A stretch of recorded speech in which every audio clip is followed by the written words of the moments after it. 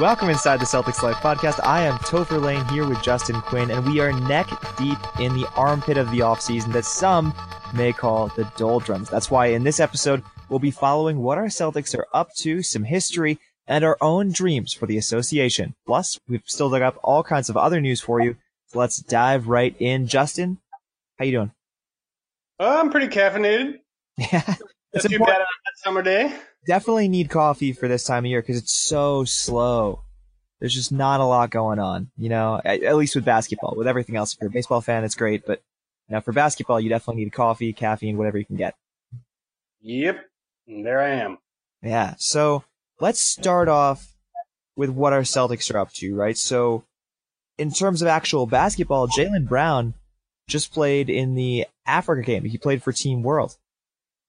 For those of you who are not familiar, that is part of Basketball Without Borders, a program by the NBA to kind of grow the game overseas to not just generate interest, but also generate potential basketball players who could join the association one day.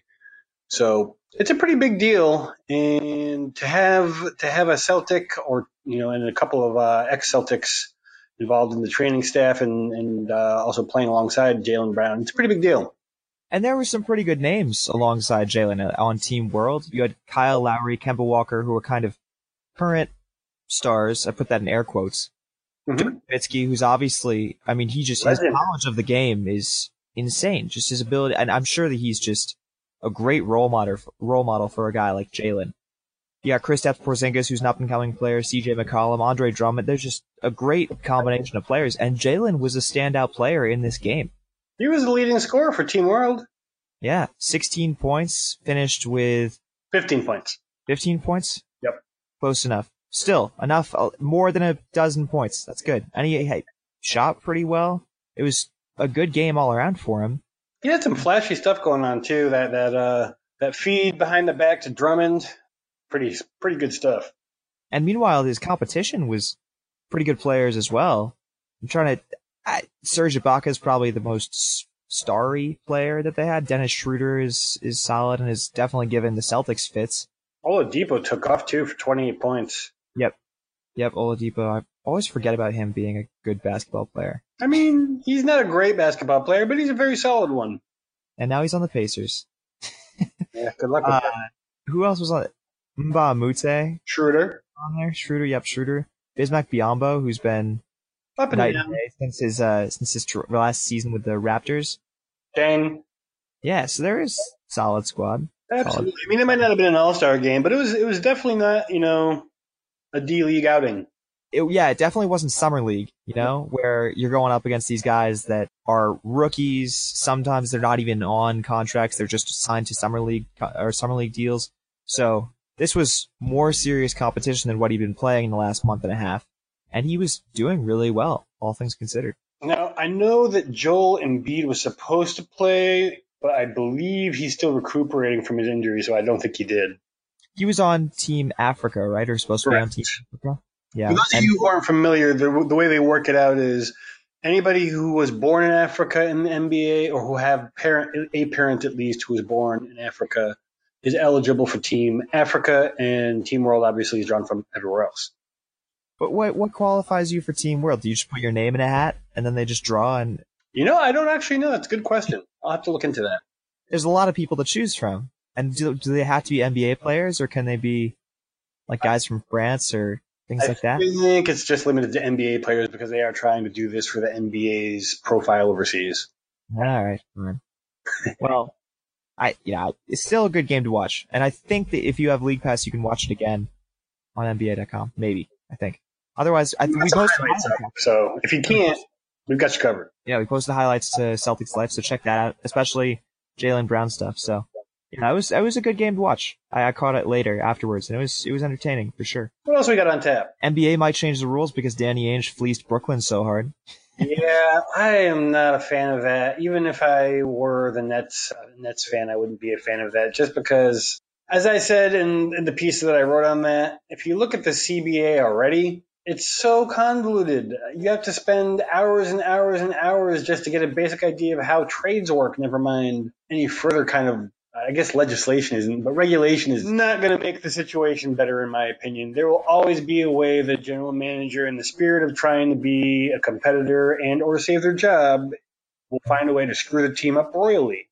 So just let them. And then they can get fired, and then the team can suck, and then teams can, be a little more vigilant. Well, so I see the logic in both sides, right? And especially with something like Brooklyn, where they invested so much money into getting into this market and like getting into New York and getting into this like brand new stadium, and they were expected to be like a really big deal, and they wanted to win, and they like had what probably should have been the pieces that would have given them a good team. And maybe it was a bad move, obviously, and in retrospect it was, but I think so. I mean, not for us. They ruined like 6 years, probably longer, of this team's rebuilding current and future. Yeah. And it's all because of just this one deal that was it Billy King made? It was Billy King. There's been very little talk about who was ultimately really responsible for that, and a lot of people think that the owner, Mikhail Prokhorov, I think is how you say his name, was really the driving force behind that, because he wanted to make a big splash and he had the money. He didn't have the knowledge, in terms of splash. Yeah, he definitely made a huge splash, and they made the playoffs once. But I can see the logic, because someone can damn their team's future for a long period of time. And I agree that, maybe a modicum of regulation isn't necessarily a bad thing, but we already have that in the Stepien rule, which is named for the Cleveland Cavs owner in the early 80s who traded away, I believe, like 4 or 5 seasons straight worth of first-round picks. And his team was basically that generation's Brooklyn Nets. I don't really know that they needed to do anything like that again, because most of the teams around the league saw just how terrible that team was for so long. Yeah. If that's not good enough for you, then I'm sorry, but your organization deserves whatever it gets.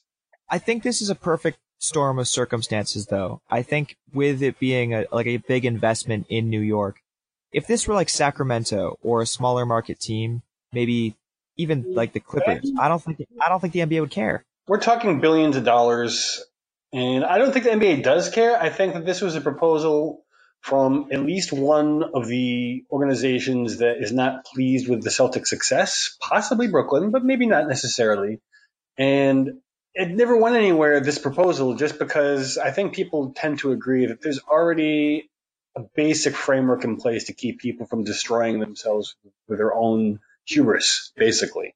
Well, so in layman's terms, what does this proposal do? In a nutshell, what it does is it takes the Stepien rule, which is a rule which limits the ability of a team to trade their pick multiple years in a row, or more specifically, you must control one first-round draft pick every year. It doesn't necessarily have to be yours, but you need to be able to have a first-round draft pick for several years in a row. And if you don't already have one in hand, then you can't trade away another one. So you do need to be – so in other words, if there's a 3-year stretch, you need to be in control of a draft pick 2 of those 3 years. 2 of the 3 years? 2 of the 3 years. And you can't trade away your own draft pick in consecutive years. So what happened with the Brooklyn trade now, we got 3 first-round picks spread out in alternating years, and then in between one of those, at the last minute, Billy King was talked into adding a pick swap for last year, which got us Jaylen Brown. Now, obviously, I'm a little... That was this year's, right? This was the year that we had the swap. Excuse me, 2017, Tatum. Yeah. That's Tatum, and then we swapped. What about this round? But anyways, the basic premise of that allowed them to get around the spirit of the deal by allowing them to swap a pick, even though they still controlled the pick. Do you see what I'm saying? In this instance, they still technically controlled the pick, but it really allowed them to take advantage of the hopes of the Celtics at the time when they made this proposal to capitalize on the likely crappiness of the team at this juncture, and boy, did it work. So at least one general manager was very pissed off about that, and it's quite possible that would be the Nets general manager. I can understand why, with you describing it, I can understand why you mean that this just adds another layer of complexity, because it's just like trying to be a front office guy and staring at this scenario of like, okay, well, the Nets ditched their pick last season, so we can't ask for like, it would just be the most I'm imagining trade conversations and just this hell raising of trying to figure out what we can trade, what we can't trade because of what we did a year ago, 2 years ago, stuff like that. And it seemed like it would solve the problem, right? But I mean, they found a way around it. They'll probably find a way around it again. So yeah. At what point do we really say, all right, if you're going to be that creative at screwing yourself, go ahead? Yeah, you just have to accept stupidity and accept that people are going to screw themselves sometimes. I mean, if they're trying that hard, if they're being that creative, then who am I to get in their way? Yeah. Well, it's the 10-year and week anniversary of the Celtics trading their first-round pick for Kevin Garnett. That kind of worked out okay. Kind of, I think. More or less. It actually does have to do with the Brooklyn trade, because obviously Kevin Garnett was part of that trade, so it's like a combination of trade. This segues into this part so much better than I thought. Yeah, Kevin Garnett, 10 years ago in like a week and a half. Yeah. I mean, it's a little dated now, but we're a weekly podcast during the summer. We don't do the midweek, so we're cramming a lot of information in.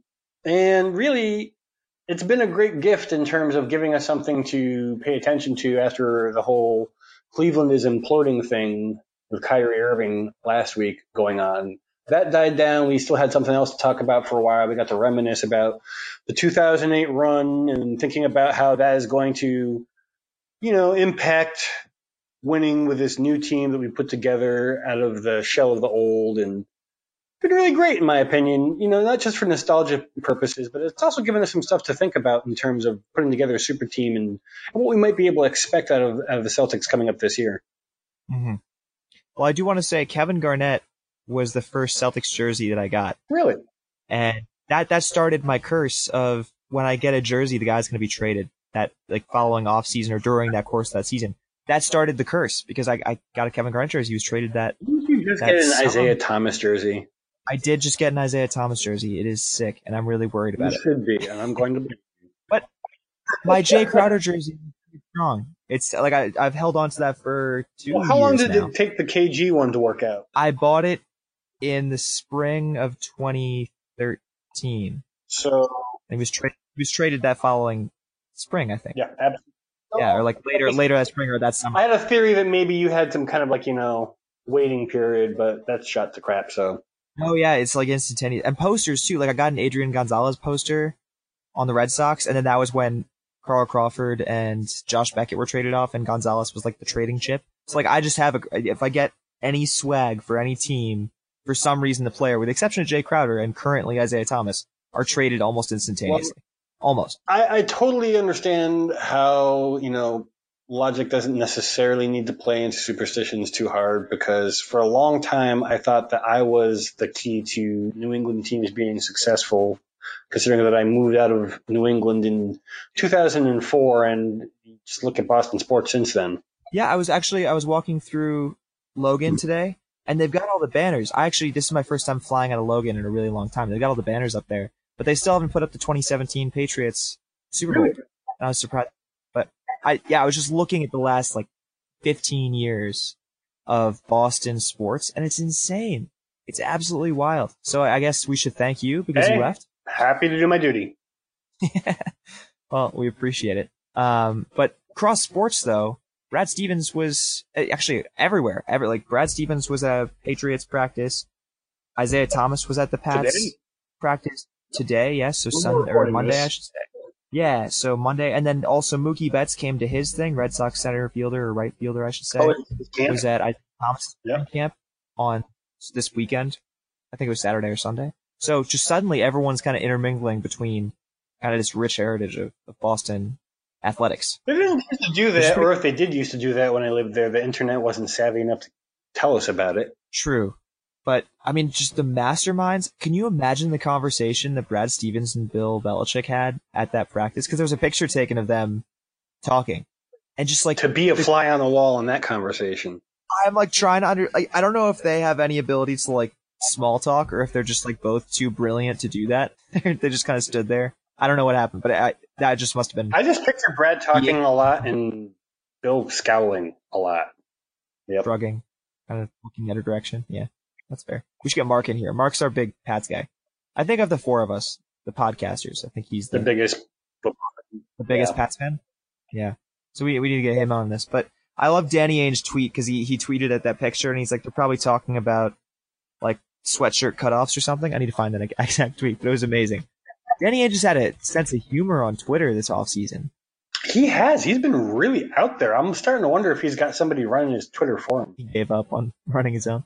Yeah, what was that? It was actually a really because he's been over the last week. It's been fantastic. See that thing that he's doing for his son on Twitter, getting dunked? No. Oh yeah. Yeah, I have a theory. Okay, so for those of you who haven't seen the tweet, Danny Ainge is allowing himself to potentially be dunked into one of those big dunk tanks that you see at county fairs and whatnot, to raise money for Tanner Ainge's campaign, which is going to be drawing to a close soon. He's running for, I think, Congress? Yeah, Congress. Out in Utah. And for those of you who weren't paying attention to the family tension they had going on during free agency, Gordon Hayward was, kind of a sticking point on between the two family members, with obviously Tanner trying to retain him, pitting him against his father. So I kind of think this is a nice way to say to the people of Utah, we're not sorry, but we know you're frustrated. So here, vote for my son and throw me in the water. I would be so against anything to do with the Celtics, even if it's only like the owner's GM's son. I would just, if I were upset about them taking Gordon Hayward, I would definitely not vote for Tanner Ainge out of spite. But would you pay $25 to throw the guy behind it into a tank? I would. Granted, it's still going to help Tanner, but what's the situation where someone's been taken from us? I'm trying to think of I think the best situation we could think of like that would probably be Ray Allen leaving in free agency. So just dunk Pat Riley? Yeah, dunk Pat Riley even if he hadn't won. Yeah, that's fair. I'm kind of biased. Yeah, that's fair. I could, you're right. Okay, fine. Yeah, I get it. $25 for to dunk Danny Ainge, that's fine. But also, I feel like maybe we're just like biased and Celtics fans, but I feel like Pat Riley is a lot more hateable than Danny Ainge is. I mean, he's like the Darth Vader of general managers. Is that just us being biased though, or is that a worldwide? It's generally a consensus if you're not a Lakers fan or a Heat fan. Yes. I mean, I hate him. He's the worst. And I loved when I respect him, but I do not like him. I love when the Gordon Hayward thing leaked, and like Celtics Life, right? We were tweeting about how it was either Jay Crowder, Pat Riley who leaked the thing when the Gordon Hayward announcement was made, but it wasn't actually an announcement or something. I know, but there was jokes that it was either Crowder, Pat Riley, or the guy who does Family Feud, the one who did the Miss America thing. Yeah, Steve Harvey. It was one of those three. I like to imagine it was Pat Riley because he wanted Gordon Hayward to write it. To be honest. Yep, nice. It's a nice little knife you can throw into the mix just to make things awkward for people. That's going to be in our conspiracy pod. 100%. Absolutely. ESPN, and I don't get this, and this makes me kind of upset. ESPN has Boston win the East. That makes you upset. Agree with that. No, I agree with that. That's not. Let me finish. But it's with 49.4 wins. Well, there's a good explanation for this, but let me just go ahead and get ahead of it and say that I do not like the model that Kevin Pelton, who's the guy who put this together, he used RPM as its primary driving force in determining this, and his explanation as to why the Celtics would both win the East, which of course we're both happy about, but also win less games, is because in his mind there was such a 3-point dependent team, and there were so many close games. So with such dependence on a high percentage shot and so many close games, his explanation is that 3 or 4 of them will probably end up going the other way this season just because of the high percentage rate of that shot being what it is. Okay. Because there were a lot of games last season that were won, on a bucket or two. Yeah. But like, what about like your extraneous factors? Like the fact the East is so much worse. Oh, I know. But how does that not warrant us more wins? Hey, the other thing to consider here is that he is looking at teams like the 76ers, who he has not making the playoffs, which I think is a little surprising, but he assumes that all the players who are going to be playing on the roster are healthy because they don't have a way to predict for injury or recovery. And a lot of these teams, 76ers, potentially the Heat, There's quite a few teams around the league that could be dealing with injury, particularly in the East. The Bucks with Jabari Parker. Those teams, you can't use this like modeling program and tell it to simulate injury. It's just not possible. I mean, maybe someday they'll come up with some kind of a algorithm to do that, but there's a lot of baked in faults to the system just because you can't necessarily predict for a lot of these things. Even things like, we know that Jabari Parker is not going to be back at the beginning of the season. He's just not. And even if he was cleared to play at a very, very early date, he would still be very bad and out of shape for a while. So I get it. I just don't like it. I don't agree with the Celtics only winning 49. Well, I mean, they can't win 49.4 games, which is what he has. I know. I just 49. It's way too low. I agree. low. I think that their floor is about a 55 win team, and I think that they're going to be between 58 and 60 wins, not based on modeling, but based on what's gone on in the East and what's gone on with the team, and just building off of last season. The only way I think that doesn't happen is we might end up a couple of wins above this 52-53 wins about last year if Isaiah Thomas is still slow to recover early in the season and Gordon Hayward has to pick up the slack for him, God forbid. So he did say this past weekend that his hip was feeling great. great. So I don't really think that's too much of an issue. So that's for sure. Among the rookies who come back, who do you think is actually ready to get serious playing time? Well, what are you saying, first of all, when we're saying serious playing time? 10 minutes a game, 5 minutes a game, 15, 30? Who do you think would fall in those categories? And then from that standpoint, who do you think is ready for it? I think that if you're not making at least 10 minutes a game, then you're just an experiment.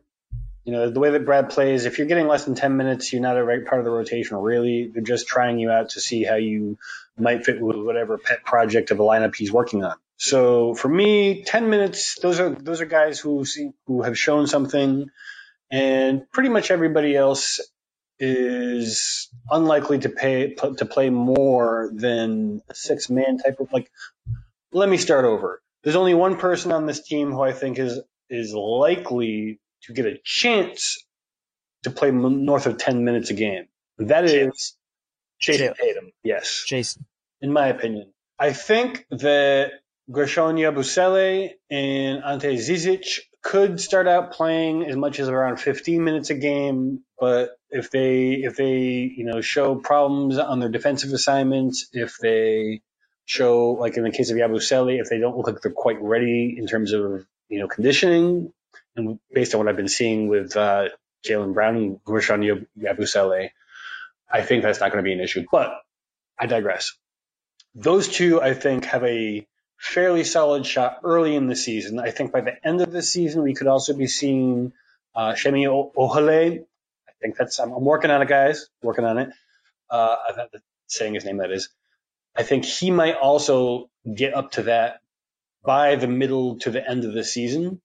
I don't really know how Daniel Tice, I think we agree that's how we're going to say his name. Yeah.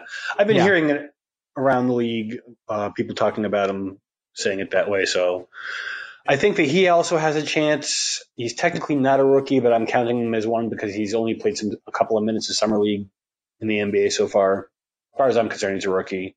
And Kadeem Allen, and if Jabari Bird does end up getting that second two-way spot as well as Kadeem Allen's, I think that they might be able to play spot minutes in games, but I don't even think we're going to see them more than a handful of games this season. That's my opinion. What about you? I would agree with a lot of what you're saying. I think that Jabari might be kind of like a JJ Redick. Like he'll see some time off the bench as like a sharpshooter kind of deal. As well. And that's kind of my hot take as far as it's not even a hot take. Both guys have the defensive capability to stay on the floor, so I do think that they have a greater likelihood. Kadeem Allen still needs a lot of work in that regard. Yeah, and I think obviously Zizic and Yabusele, based on who does well, and I think that's something that's definitely up in the air because we don't know what we got with Yabusele in the NBA. Zizic we saw with a lot of issues in Summer League that he fixed pretty quickly. Yeah, pretty nice. So like his rebound, catch the ball, bring it down, and then it gets stripped almost every time. And he fixed that between Summer League, right? And that's something that he'll have to continue to work on, but it seems like he is at least adaptive in that sense, and I think we'll continue to see him improve. Yabusele, similarly, we don't know what we've got though, but I'm hopeful that I would prefer Yabusele to be better just because of personal preference. I just think he's awesome. Yeah, but I think it entirely depends. I think they're both going to have each other's minutes, and it's going to depend on who's doing better by the latter stages of the season, who's going to see serious minutes in crunch time. And then everyone else, I'm not sure how to feel about Tice. If I don't really have a good read on him. We just haven't seen very much of him, so. Yeah, and then, again, I think Bird would be a legitimate option off the bench if he really plays up to what I think he's capable of, which I actually think he's got a pretty high ceiling. What I saw in Summer League, he can bury a corner three. He can guard fairly well across at least three positions that I saw. I think once he's playing actual NBA players, he should at least be able to guard wing players fairly effectively. And with the loss of Bradley, I don't know who we turn to as far as a sharpshooter goes, you know? Bradley was a lot of times I think Celtics fans would agree he was our three-point shooter. Jay Crowder was probably next in line. And Isaiah was sporadic. I mean, he was consistently sporadic, is a good way to describe Isaiah Thomas. And then there's Marcus Smart. I think. And then there's Marcus Smart. And so we need somebody who can shoot, because that was something, there were games where we shot like 25% from the floor or from three as a team. Everybody can shoot the three well, like a league average, except for Marcus Smart. Yeah, and I think Jay Crowder's going to have to step up as a shooter. And I don't know where he's going to fit on the floor. He was hitting above 40% last season, so I don't think we have to worry. He was. I really like Jay Crowder, and he found his role in the corner. Yeah. I really appreciated that. But I think that one of these rookies, whether it's Semi or Jabari, is going to be kind of the sharpshooter. If they find their stroke, they'll have a spot. I think so. And I really want it to be Semi. Although I want a Bird jersey that isn't Larry Bird, because I think it's fun. Yeah, I'd wear it ironically. Change the number. Great. But Gordon Hayward, so we wrote about this. I'm not exactly sure who wrote it, but we wrote about Gordon Hayward running the point. And this is kind of contingent on a lot of different things. If Isaiah doesn't start the season because of his hip injury, and we'll kind of see where that stands once preseason and summer camp and stuff start up. But do you think that Gordon Hayward can run the offense at point? I do think that the kind of offensive sets that Brad Stevens run, there's enough of an emphasis on ball movement that you can get away with not having a primary ball handler being the ball handler. Just as long as the person bringing up the court is capable enough not to get stripped against most people guarding them, at least to half court, I think it can work. And the fact that he can be the offensive threat that he is, like he draws enough gravity in terms of defenders where he can kind of compensate for the fact that he doesn't have the tightest handle and he's not the best passer. If he can just draw two people consistently and then move the ball to somebody who's relatively open, I think you can still initiate offense that way. And as it stands now, Morris can stretch the floor if he's at the 5. We've got just this insane Very space. few players on this team can't hit the 3 at league average.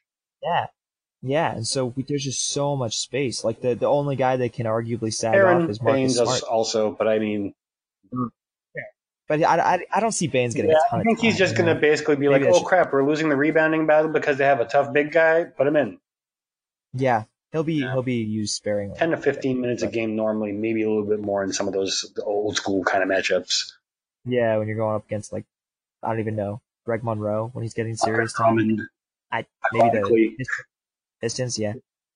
Yep.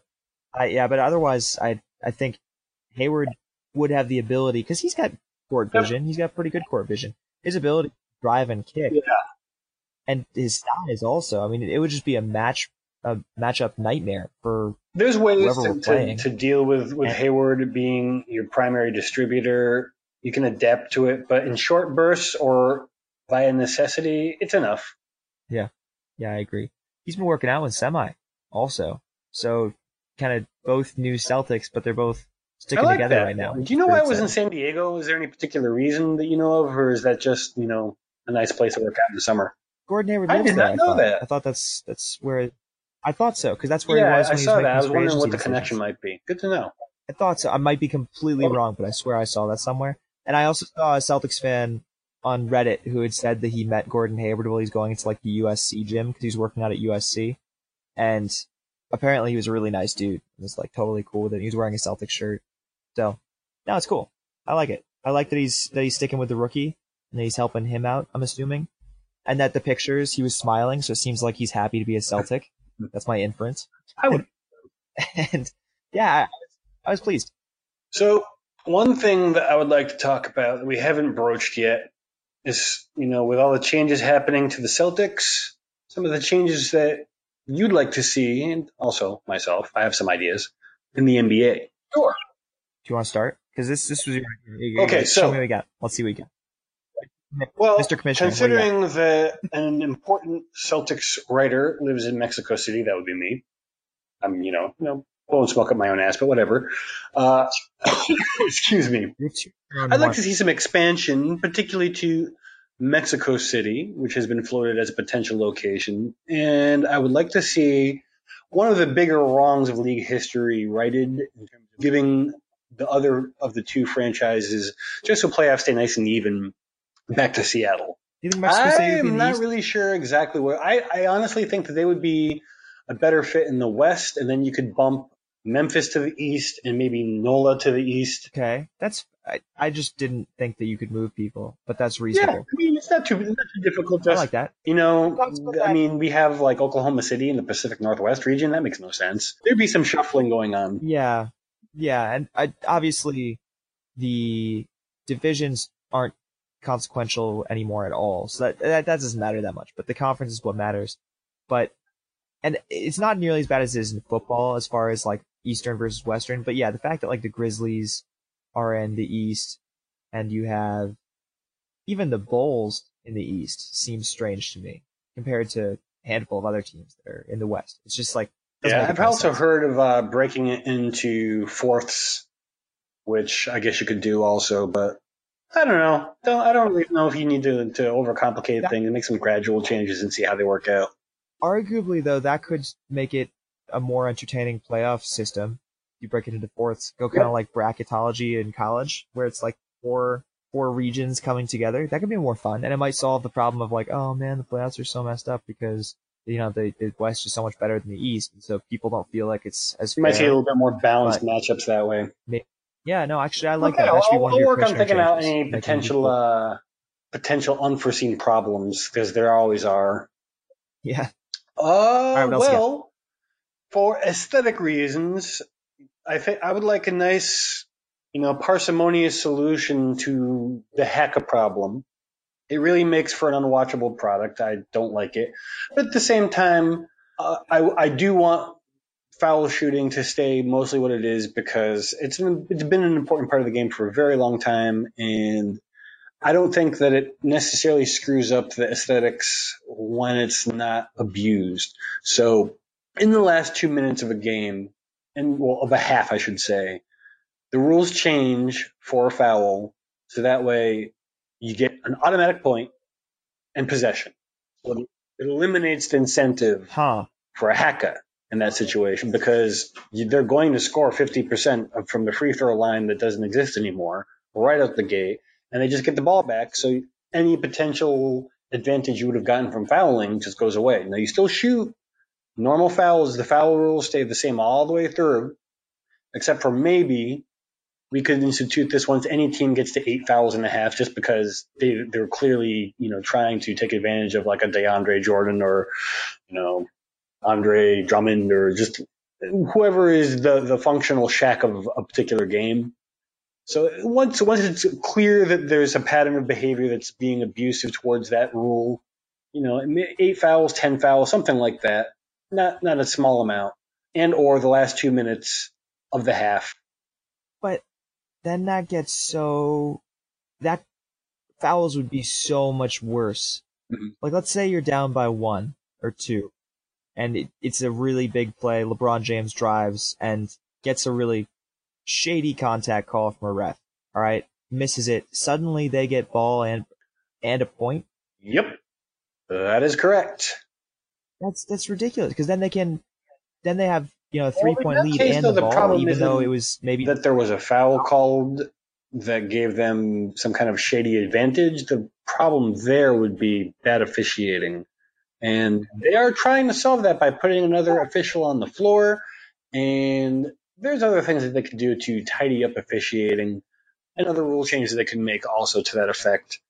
I'm not convinced that that's really a particularly good argument because you can still do that now and then you get 2 shots if you're a good player. Okay, let's say it's a legitimate foul then. Let's say he actually gets hit pretty hard. Still gets a point and ball, that there's a chance that they then turn it into a 3-point play even if he misses the basket. There's a chance they make it into a 4-point play if Great. he gets the basket High and drama the foul. of actual basketball action. Yeah. I'd rather watch that than like somebody just, making me sludge through 5 minutes of what could have been settled in 2 seconds. I mean, I agree, but the hack approach isn't constant enough. I mean, there are 4 guys who are getting hacked across the league. If you're a Pistons fan, a Clippers fan, and who are the other guys? But I the ones that I know every are team has obviously one Andre guy Jordan at least and, that's like and Andre. this. Well, but like Amir Johnson was like a bad free throw shooter, but you know what? We just didn't have a problem with it. The Pistons actually have like a legitimate gripe to have with the league and their rules because their games are unwatchable at the end. Yeah, I would say that almost every single team has this problem, and there needs to be a balance between creating. I mean, the shot clock exists for a reason. For example, you do need to make adjustments when teams find ways to exploit rules, as pointing to the conversation we had earlier in terms of the Stepien rule. Teams are always going to find a way around it, and I don't like adding complicated rules. So, I mean, I would even be willing to just knock it down to possession. If you foul and it's within 2 minutes, or you keep fouling, you get so many fouls per game that are just normal gameplay fouls. And once you cross a threshold, there needs to be some kind of a way to take away the advantage to make it a crappy product. Okay, got it. How about no points, because points you have to earn buckets. If the ball at the bottom of the net, then it shouldn't be a point. But okay, so my reaction. What about if there's a second foul? So the first foul in a possession, unless it's like a shooting foul, doesn't warrant free throws. It just gives you possession. Then the second foul, if there's multiple fouls per possession, then you give them points. Maybe. I think that it would just be easier to give them possession back. Then defeats the purpose of if it's the last 2 minutes of a half, or if they've gotten more than 8 fouls in a half, they stop getting free throws. It's just possession, period. So there's no advantage whatsoever. They lose time, so there might be, you might be able to kind of get an advantage by making their ability to actually get a shot off lower with less time. But at the very least, it would allow gameplay to continue moving. Yes. Maybe. I don't know. This is why the NBA Are you saying that we're not as solving these problems capable for this sort of thing with I'm not cut out for this, our man. depth of experience?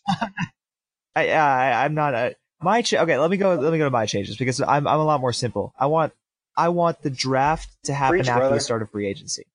That's the one thing. That's what I care about above all things in the NBA is that draft day should come afterwards because the whole Paul George stuff of should we trade for Paul George, and then the conversation about how it was possible that Danny Ainge had something on the table, but he wanted to see if he'd get Gordon Hayward first. And we just couldn't do that, It makes no sense to have the draft before because all the trades happen and then free agency happens. It's you don't know what you've got in free agency until structure. It happened. Oh, my dog's getting angry. Dogs, be quiet. Thank you very much. Nope. He doesn't like the concept of being before free agency either. But I just don't. Yeah, I mean, I think that's the biggest issue for me is that the draft is still before free agency, and it just makes everything more difficult for everybody. It's not like the kids are going to be. It's not like you're doing anything else. It's summer for the kids who are still in school, and if they are seriously about to get drafted, it's not like they need money until they get drafted. Can you think of any other issues there would be with it if you did that, though? I tried really hard when I saw it in the notes, and I couldn't think of anything other than one thing, and I'll save it. Okay. What's the one thing? The one thing is what happens with the philosophy of drafting best player available over need? Does that go away, or does that stay the same? And that's not necessarily a problem so much as a thought experiment. Is that... I would feel like then people would draft based on... Well, it would completely depend on what they got. I think it wouldn't change anything. I think if you don't get the free agency moves that you want, so if we didn't get Gordon Hayward, maybe we wouldn't trade the number 1 overall pick, and we would have gone for Markelle Fultz. Fit-wise, it wouldn't have necessarily been the right move, but you know what? Maybe we would accept, all right, well, we need to get the best player available. And we'd heard this past week that Jason Tatum said that Celtics would have picked him 1 overall regardless. But, maybe, and I'm talking hypothetically, obviously, with that being excluded from the conversation, but maybe if free agency happened first, we struck out, we wouldn't have gone for... I think you might be right, but I'm not entirely sure. I don't think that it would change... To your argument, I don't think it would change anything. I think some teams would still draft based on needs. If any listeners can think of a particularly egregious problem that could arise from this, let us know in the comments, because I think it's a great idea, and I don't know why we don't do it. I don't either. It just makes no sense to me. But that's my biggest problem. My next thing is I want Jim Boeheim to be a coach in the NBA, so I want to get rid of the defensive 3 seconds so you can play a real 2-3 zone. I think Brad Stevens would be in Coach of the Year conversations, which he should be, and for some reason he's not. But I think he should be if they get rid of defensive 3 seconds, because he loves his zone, and he'd be able to actually play it in the NBA if they got rid of defensive 3 seconds. Or at least longer, like 5 seconds, maybe. Yeah. Maybe. But I just don't see the point. Out of the lane. What's the problem with having somebody push? Yeah, just to keep people from colliding with each other at high speed. That's my understanding of it. It might not be the truth, but that's what I've been told, so... The level of athleticism now, and especially that would help combat the issue with the Warriors being so dominant. That would actually revitalize the need for a rim protector, true center. We're talking about, how the big man is obsolete now in the NBA. Let's do it in Summer League and see what happens. He's back. Either way. Do it in G League. Why not? And then another college rule that I like is just 1-and-1 free throws, which, to go back to your previous point, that might make the Haka. So for those who don't watch the college game, could you explain what that means? Yeah, so with 17 fouls and a half, because it's not quarters in college basketball, with 17 fouls and a half, you're in the bonus. And so if you get fouled, you get 1 free throw. If you make it, you get to take a second one.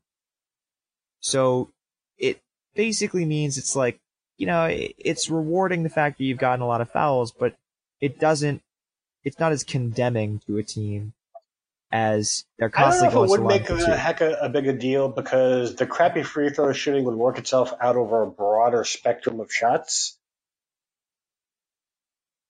Kind of, but if they miss it, they don't even get a chance for the 50% shot. But why do we have to see it twice? Okay.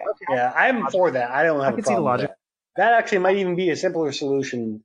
I mean, you'd have to experiment to see how it plays out, but I think that might even be a more parsimonious solution to what I'm looking for.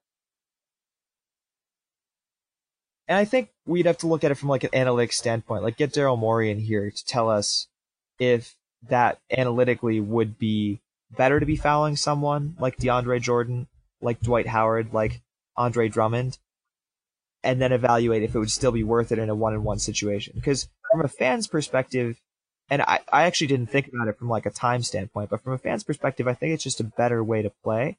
And if it were to combat the DeAndre Haka, I have to really think about it. That would actually because maybe if you have 100 instances, and they make 30% of them, if you cut it into 50 instances in a season, not that that's an accurate number, but just for the sake of argument, they're still going to make the same amount of them over time, and it will influence the game in the same way, in my mind. And again, you can comment on the article for this podcast and tell me I'm absolutely wrong, but my understanding of probability, it will manifest in the same way, just the number of games won and lost will be halved based on their screw-ups or successes at the free throw line. And maybe you would force them to get better at free throw shooting, because clearly the 2 free throws isn't, because they get the second chance regardless. Maybe the need for those points would get them to try a little bit harder and actually practice. Because that's the thing is, the argument against the Haka whoever is that, you know what, they need to learn how to take free throws. Everyone else has to do it. They need to learn, and we're not going to change the rules to accommodate a handful and that's of a fair players who thing, are but just too lazy to in practice. doing it that way, you don't have to slog through a second opportunity they're going to miss. Yeah, so maybe this is a simple solution. And I mostly pitched this because I just would enjoy 1-1. Because I just don't like that the second that you get into the bonus, or I don't even know what it's called. Now I'm thinking college. But the second that you're over the limit in terms of fouls, it's, you get 2, regardless of what happens. It's condemning in a lot of cases that, you might be down by 2, and then suddenly it's a 2-possession game with however long, even though it's only your second foul of the half. So, that's just me. I like the college game. I think it might be an interesting twist. I think if people with any kind of ability to influence anything are listening, give it a thought, give it a try. We know you're out Mr. there. Silver. We're counting on you. You're listening. But and Jim Boeheim would be able to coach in the NBA. He can retire from college, leave Syracuse, and come straight to the NBA. I would be a legend. Be beautiful. 6 straight champions. Nah, I respect him. I know you hate Jim Boeheim. You're a UConn guy, but yeah. Bill Russell, Celtics legend, was ranked higher than Michael Jordan by his airness himself, which was pretty interesting. This came on the heels of him talking about Kobe being better than LeBron because 5 is better than 3, right? That was what he said. 3. So he couldn't then say, well, I'm better than Bill Russell because by his logic, 11. Russell had how many rings? How many rings did Russell have? Yep. Yeah. There you go. It was definitely, I think, a calculated jab at LeBron, but I mean, there's also, apart from, analyzing him on his own logic, he never did say that he was the best player of all time that I'm aware of. Not yet. Not yet. Once he retires, he can talk. I mean, he's retired from basketball. No. Unless. Oh, no. I thought you were talking about Michael Jordan. So sorry. LeBron James, I mean.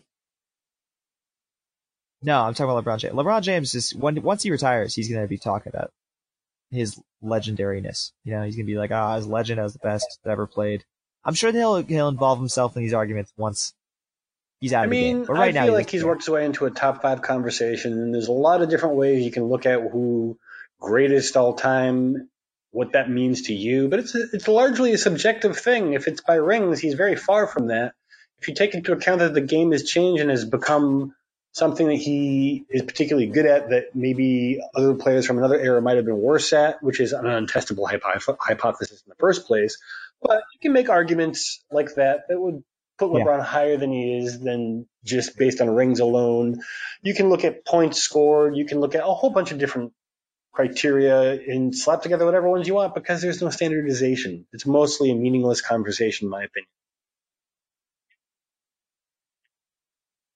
It was, I can agree with that. And I've never been someone who wants to compare the players. It's something that just, I know gets like clicks and stuff, and ESPN loves those conversations and stuff. And when they've got Michael Jordan in a room, they're like, what does that really better mean? than LeBron, stuff like that. And like when people ask a question like that, when there's like almost no overlap in their playing career and like their primes were more than a decade apart, the league always changes so much, and it probably always will in terms of style of play and evolution of skills and available, support for players and rule changes. And, if you go back to the early years of the NBA, it's not even the same game, really. Like, if you can just run around the court and dribble, people's defense is going to look great because nobody's scoring. But the shot clock, more off-season, has changed the game dramatically, and as a result, comparisons between them, it's like trying to compare like Australian rules football and US football and soccer, and like maybe there was a common origin for these sports, and they all adapted into new and different things over time. But at some point, the comparisons get really meaningless, in my opinion. And maybe closer together, like when we're talking LeBron and Michael Jordan, you have some basis for a comparison. But like when we start going back to like people like Bill Russell, it's very hard to create a meaningful conversation on who the better player is that isn't just, tugging on your heartstrings or whatever you consider to be important. Yep. Well, Michael Jordan admitted it, or acknowledged it, I guess I should say. But it's something that, and it's being talked about because I guess it would have been a conversation either way. But he had to be asked his hierarchy because of the fact that he put Kobe above LeBron. And then suddenly they're like, all right, well, let's talk about the best ever then. And he got into this conversation. But I see the rationale for talking about it. I don't think that we should necessarily put any merit into it. And like, I would enjoy watching like a 2K simulation of things like that. It'd be fun to see like Russell's Celtics teams versus the 90s Bulls. I think that'd be entertaining. Or versus the 2016 Cavs. It's fun to have those conversations, but I hate that something is such a big deal. On whether, like, where LeBron was in a prominent writer's Twitter feed recently, not even recently, like 6 months ago, and I am still getting answers on not quite a daily basis, but people will still chime in on that debate. It's ridiculous. Yeah. Yeah, no, people get really heated about these things. I don't exactly know why, but people get so defensive over LeBron James and, a good thing. Where he stats, and stats. I think stats are the best way to describe these things and to find a solution if we're really looking for answers. And LeBron is climbing. Yeah, and it's like, well, MVP. Like Michael Jordan had what? 3 MVPs by the time he was 28 or something, and that was like a comparison when LeBron was turning 28. I'm pulling the numbers out of my ass right now, but that comparison, right? MVPs by a certain age. Russell Westbrook is dominant. Kevin Durant is dominant. How big will Bill Russell be in today's NBA if big men are so limited? I'm sure he'd probably find a way to succeed in different ways. Yeah, and like you can look at these metrics and like in any capacity you can skew them to find a way to argue for your own side. So, but it's cool. It's cool that he acknowledges that Russell was great. Was Russell the one during the ESPYs who turned around and looked at everybody? He's like, I could beat all of you. Yeah. So, it's fun and it's cool because he's like the grandpa that we all love. He just, at least for us fans right now, and then the fans that obviously witnessed his dominance. I'm only 23 years old, so I didn't get to see him just crush everybody. But it's cool that game respects game, and I think that's what I acknowledge. That's what I appreciate the most in the NBA is when it's more respect than just like I'm better than you because I'm all.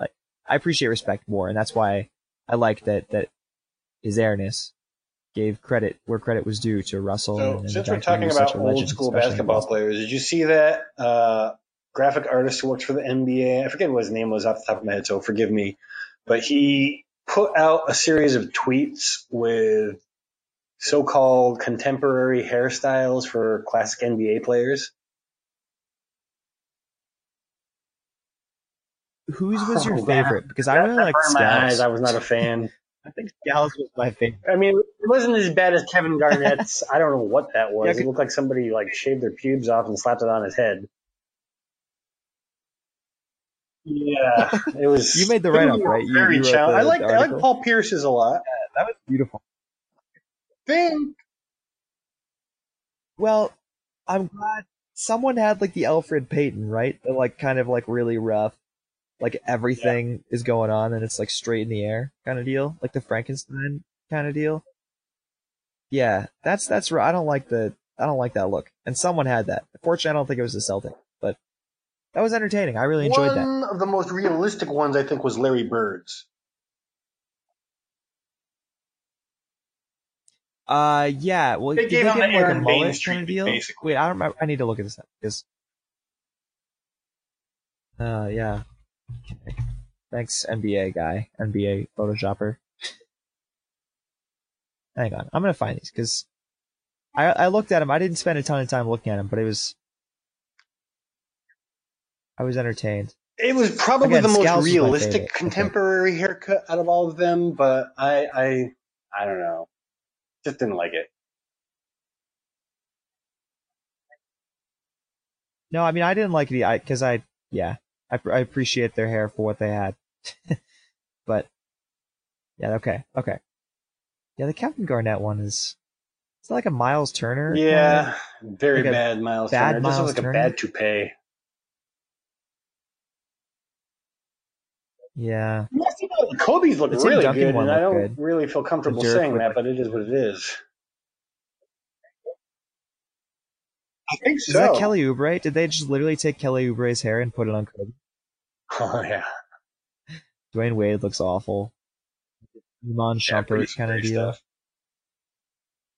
And oh yeah, they did give Larry, with like the buzz on the side. Okay, that's what you're talking about. I don't care for that. At first, it rubbed me the wrong way, but definitely not a fan of that. it grew on me after a little bit. Not literally. No.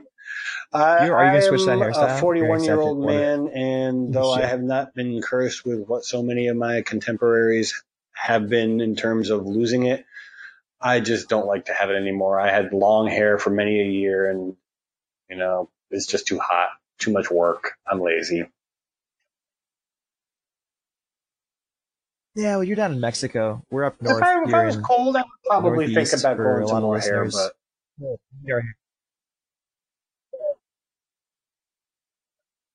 Well, we've got preseason October 6th, basketball coming up guys. soon. Finally, kind of. Yeah. Less than 2 months, right? Math. now.